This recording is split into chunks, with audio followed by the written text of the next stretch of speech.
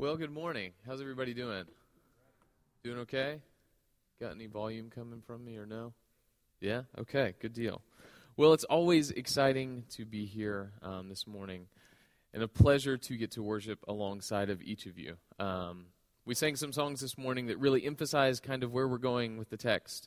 The choir feature singing a song, Lord, I Need You, the confession of all of the things that Christ has done and how desperately we need the hope of the gospel. So this morning, as we get started, we're going to look in the book of Mark, but before we do, I want to kind of tell you a quick story. So, as many of you already know, I am an avid coffee drinker, borderline obsessive, I would admit. I take a lot of time in the mornings to weigh out my coffee beans, make sure that my ratio of water to coffee with every single cup is exactly right, because that matters, you know? And I would be remiss if I didn't say the number of times that Kara and I have been sitting on the couch, she's working on some project, and I'm practicing the guitar, or as she calls, noodling. And we're sitting across the couch from each other, and I look at her and say, you know what? I'm ready to go to bed so that I can wake up in the morning and have a big cup of coffee. I'd be just so sad to say how many times I've said that to her. But I want to tell you about a story of one night. It was a year ago or so, back when I was still in school trying to finish things up. I was working on a project, Kara was working on a project, and we were about to sit down for a long night of writing papers or reading books, or I don't even know. I was probably going to play the guitar, so it was going to happen. But we were looking across from each other, and I turned to her and said, you know what, before we get started, let's go grab a cup of coffee. So we went downtown Waco. It's one of our favorite coffee shops, this place called Dichotomy. It sits right in the heart of downtown Waco. We get out of our car, we walk across the street, we're on our way in. And as we do, there's a man standing kind of off to the side, just outside of the coffee shop. He says, hey, y'all have any money to spare? Without a second thought, I didn't even think about it. My response was, no man, I don't have any cash. Just kept on walking in. As soon as I opened the door, I looked at Kara, and we both had the exact same look on our face. Just full realization, I missed an opportunity. I didn't talk to someone that I was supposed to talk to. So we turned, immediately left the coffee shop, walked outside, and tried to find the guy. He was nowhere to be found. It's a moment that has stuck with me. I mean, it's been a year and a half or longer, and I still think about that moment every time I go to Dichotomy to pay $3 for a cup of coffee. I think about that every single time. But that moment reminds me so much of the direction and the place we're going to sit this morning when we step into Mark chapter 10. This morning we're going to hear about a few people, we're going to hear about a large crowd, and we're going to hear about one man named Bartimaeus. As we do, we're going to take a look at the book of Mark. Mark is the shortest of the Gospels. It's one of my favorites to read because of how Mark writes. So in the Greek, in the original language, you basically, if you look at an original manuscript, it's a bunch of capital letters all kind of stacked together. There aren't periods, there aren't apostrophes, there aren't commas, nothing to really designate what's going to happen except for how the words are phrased. Most of the gospel writers, or Paul, or anybody who's writing in the New Testament, would use and or then to kind of move the story along when they change sentences. Mark was much more excitable. He would always use the phrase immediately.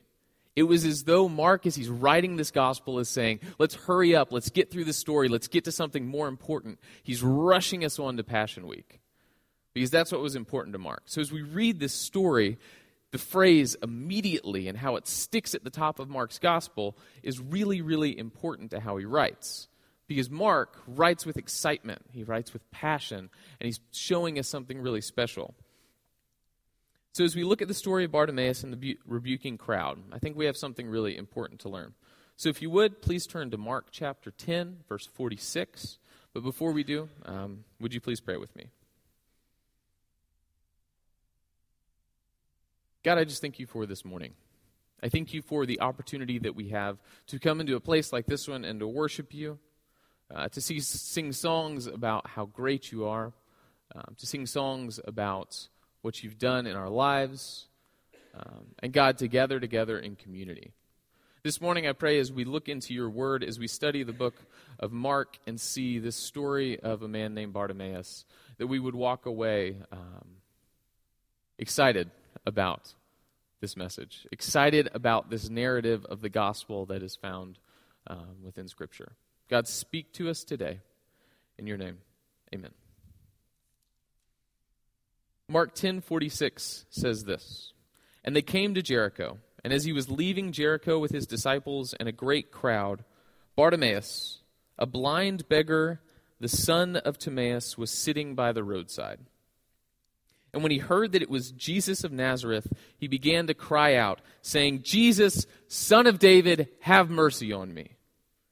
And many rebuked him, telling him to be quiet, be silent. But he cried out all the more, 'Son of David, have mercy on me.' And Jesus stopped and said, 'Call him.' And they called the blind man, saying, 'Take heart, get up, he's calling you.' And throwing off his cloak, he sprang up and came to Jesus. And Jesus said to him, 'What do you want me to do for you?' And the blind man said to him, 'Rabbi, let me recover my sight.' And Jesus said to him, 'Go your way, your faith has made you well.' And immediately he recovered his sight and followed him along the way." In our text this morning, we encounter a situation not altogether different from what I explained about that coffee shop experience for me. We encounter a man named Bartimaeus, who's a blind beggar sitting on the side of the road on the way to Jericho. We're through this section of Mark, we're walking with the disciples, we're walking with Jesus on their way to Jerusalem, on their way as Mark is rushing us on to the events of the cross and Passion Week. But this story where we reference Jericho is probably a very familiar place to the original readers of the text. It was probably something that they were accustomed to. See, Jericho sits about 15 miles from Jerusalem. So on your way to Jerusalem, you had to pass through Jericho. Jericho was a big city. There were often probably a lot of beggars sitting along the side of the road. I imagine, oftentimes when I'm reading stories like this, I like to kind of imagine with the text, get a visual image and see what I might be thinking, or what the text might be trying to show in terms of like a visual look. And I wonder if maybe there were some paralyzed men sitting along the side of the road, like the guy who was lowered through the roof to meet Jesus. Or maybe on the side of the road there were some other beggars, maybe like the blind man who was healed at the beginning of the book of Mark. Or maybe there was someone who was formerly a slave that had just been let out of slavery, like in the book of Philemon. So the sight of walking past someone sitting along the road wasn't altogether unfamiliar. They might have grown accustomed to seeing people sitting along the side of the road, kind of like we do when we see someone who's in the same spot every single week, always holding the same sign every single week, and we just assume that they're okay. So during that time, Jericho was a big city. They probably expected there to be several people wanting Jesus to give them something. There was a crowd following Jesus. There were people constantly asking things of him. So I bet, my assumption, is that the disciples were geared up to make sure Jesus could make it through Jericho, because they wanted to get to Jerusalem. They knew that their Messiah was bringing something special in Jerusalem. So I bet they geared themselves up to get through at that time. And that's when we run into this guy named Bartimaeus. And that's who we're going to kind of focus on. We're going to look at some other things as we go through the text this morning. But Bartimaeus is someone that Mark features and does something really special with. But when we learn Bartimaeus, we learn of who he is. We learn that he's just another beggar on the side of the road. Nothing special about him. His name, in fact, if you look at it as a compound word, his name literally means son of Timaeus. His name just means his dad's name was Timaeus and he's the son of Timaeus. There's nothing special. He was likely forced to sit on the side of the road by his situation. We don't know much about his background. We don't really know what caused him to go blind, but it's likely, based on the context of the story, that he'd been blind for a long time. So in that culture, in that day, if you were blind or if you were paralyzed or if you had some kind of physical ailment that stopped you from having a working wage or a working job, you were often forced to beg. And so what Bartimaeus would do every single morning is he would walk out to the side of the road, because Jericho was a busy city, so people would pass through. He'd take off his cloak, he'd lay it on the ground, he'd sit next to his cloak, and just hope that people would place their money, their alms, anything that they had excess of, place it in front of him on his cloak so that he would have some kind of provision for the day. So that was Bartimaeus' morning every single morning. But I can imagine on a day like this one, there was something just a little bit different. Maybe the footsteps of the people that were walking through the city were moving a little bit quicker. Maybe he could hear sand moving a little bit faster because there were more people walking through. And I bet days like this one for Bartimaeus were really exciting because of more people passing through Jericho, right? Big crowds. I bet there was more money for him. I bet he got a little bit more food that night. But throughout the day, I bet he was sitting there on his cloak, hoping for someone to give something out to him and thinking, why are there so many people here? Why is it so busy today? And then he just kept hearing this same name, Jesus, Jesus, Jesus. I bet Bartimaeus was sitting along the side of the road, sitting next to his cloak with all of his possessions, thinking, who is this Jesus that these people are talking about? I keep hearing that name. They're talking about a wedding in Cana where he provided all of the refreshments for the entire party. They're talking about how he said things that the Pharisees totally disagreed with. And then he probably heard someone say, did you hear that Jesus healed a blind man in Bethsaida? I bet that rang true with Bartimaeus. I bet there was something that ticked in his head when he heard stories like that one as the crowd rushed by. That there was a blind man healed at Bethsaida from this man named Jesus. So in the story, we get this really interesting point. That as the crowd rushes by, as Jesus walks by with his disciples and with all the people following him, the men and the women who are following Jesus along the way, listening to his teachings, Bartimaeus cries out, Jesus, Son of David, have mercy on me. Cries out at the top of his lungs because this is his only hope, right? Otherwise, he's just going to be sitting along the side of the road. Lost my microphone. We're back. And so for Bartimaeus, this being his only hope, I can imagine that he had to put a lot of weight into that cry. And what I think is interesting about this story is how the crowd responds to Bartimaeus. And I think, just like I do when I'm thinking about the image of Bartimaeus laying out his clothing and the people walking along the side of the road, who they might have been, I'm thinking about who are the people that are in that crowd. Because what's the crowd's response? If you look back at your text, in verse 48, it says, and many rebuked him, telling him to be silent. So Bartimaeus, sitting on his cloak, is crying out, Son of David, Jesus, have mercy on me. And the crowd's saying, be quiet, you old beggar. He doesn't want to listen to you. So as I'm thinking through that story, I'm thinking, I wonder who's in that crowd. So as we do that, as I'm imagining what the story looks like, it makes me think a little bit about the book of Mark and kind of how Mark is structured.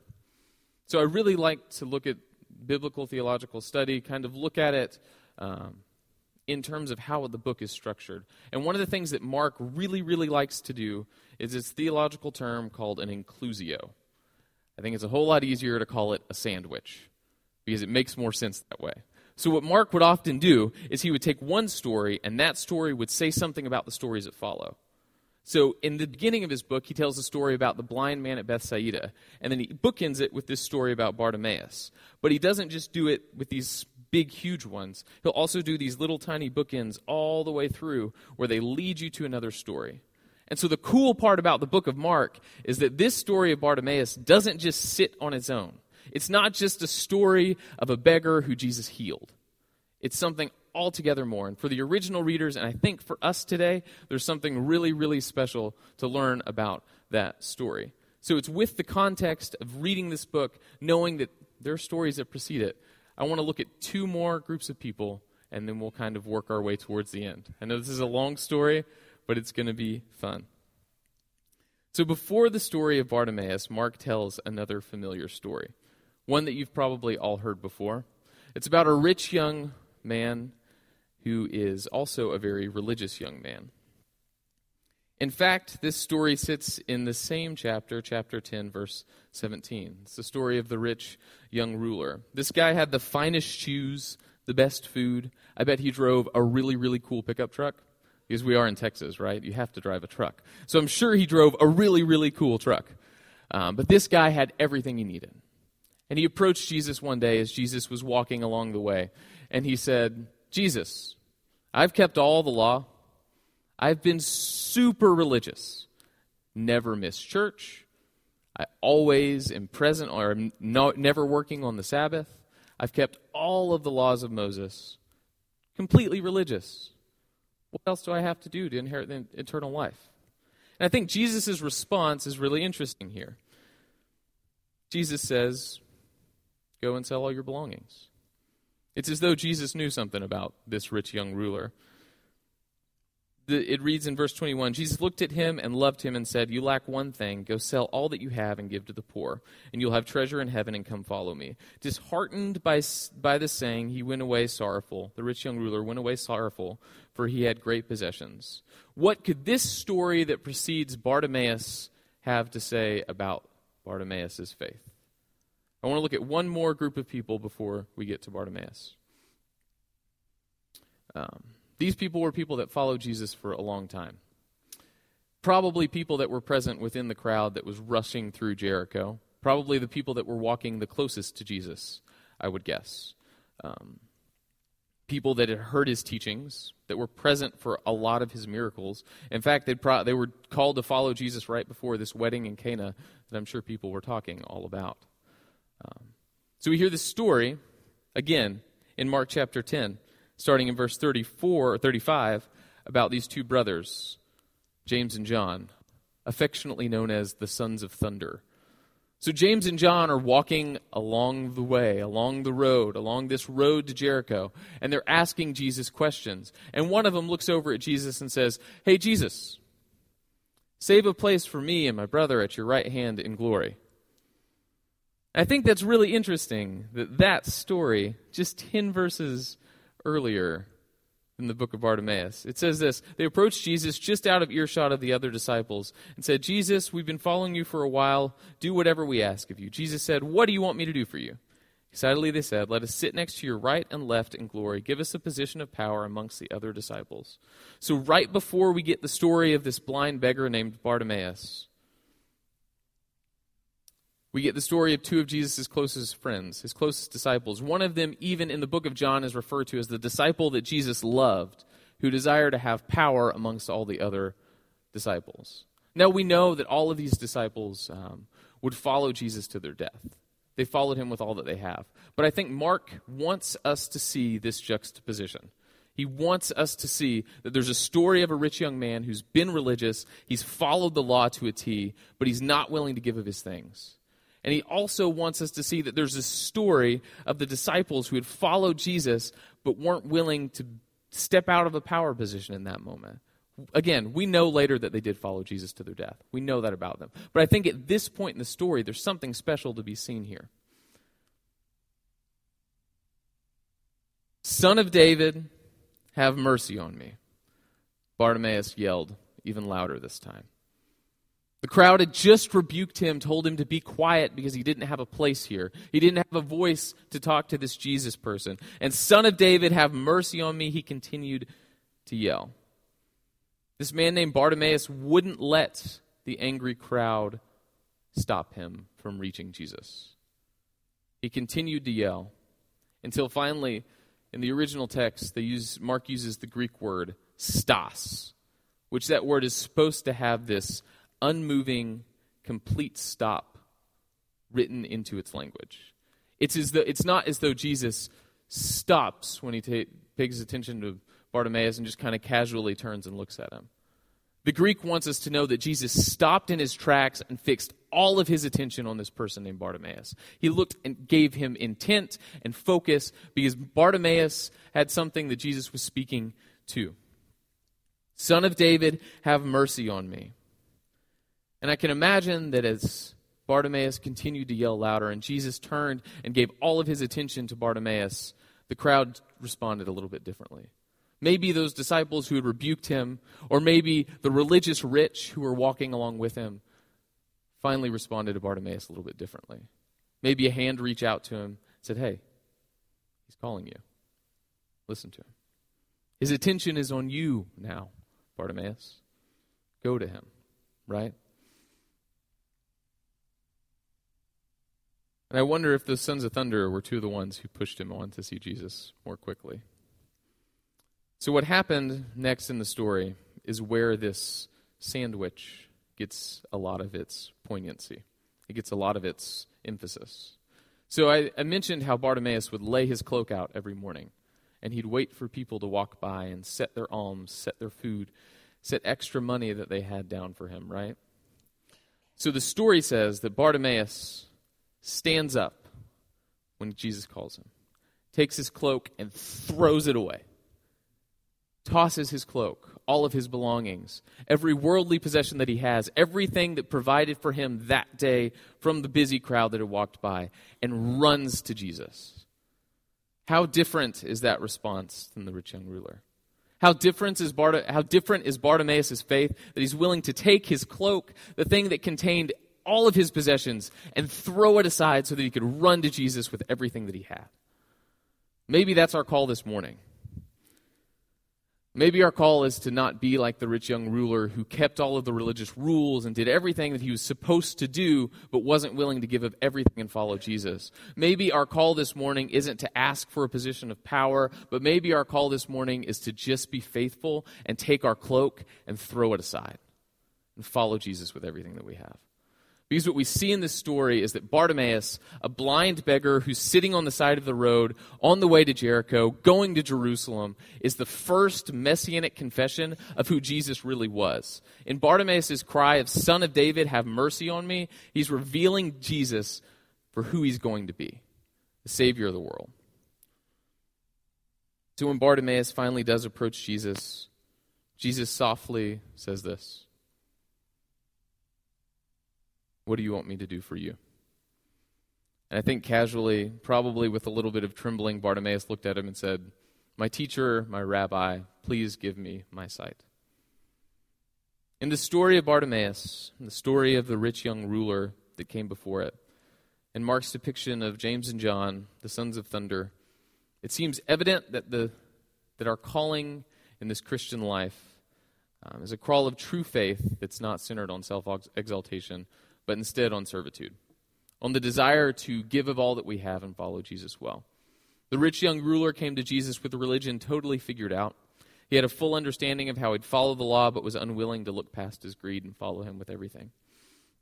We also saw two disciples, James and John, who would ultimately follow Jesus to their death. But in this moment, they were a little bit more focused on what power they could receive from him. And I think Bartimaeus becomes kind of a little bit of someone we should strive to emulate at times with his faith. And we met Bartimaeus, who's a blind beggar, willing to give of everything to follow Jesus. I think in those three people, we learned something special. So what I think Mark wants us to learn this morning is that the call to follow Jesus along the way is to be fully committed to the gospel, to be willing to take of our cloak and throw it aside if that's what we're called to. The call of Jesus is one of self-denial. It's a call of reckless abandon. And Bartimaeus is an example of true servanthood. His commitment to follow Jesus, to throw off all of the things of this world and follow him, and to seek the only one that could provide for him, is evident in this story. We too must be willing to give of everything and follow Jesus. So this morning, as we're concluding the sermon and moving into a time of invitation, maybe some of us are entering this morning with some level of baggage. We're entering this morning with the understanding that we've done everything right. We've kept all of the law. We've followed the religious rules to a T. And maybe we're walking up to Jesus and saying, "Rabbi, teacher, what else do I have to do?" And maybe Jesus' call is for us to give of ourselves and follow him more fully. Maybe for others, we are entering this story or this morning with a little bit of something different. Maybe we long for something else. Maybe like Bartimaeus, we sit longingly on the side of the road to Jericho, and we're just waiting for someone to come and save us from our situation. The truth is that Jesus gave Bartimaeus full sight, and he desires to do the same for all of us. The God of the universe gave of himself so that we might have life, and as John 10:10 says, have life to the full. So this morning, if you desire to learn more about the good news, more about this gospel, this message that we learn is worth giving everything for, I invite you to please come during this time of invitation. I'll be available at the front, as will Daniel. And before we do, please pray with me. God, I just thank you for today.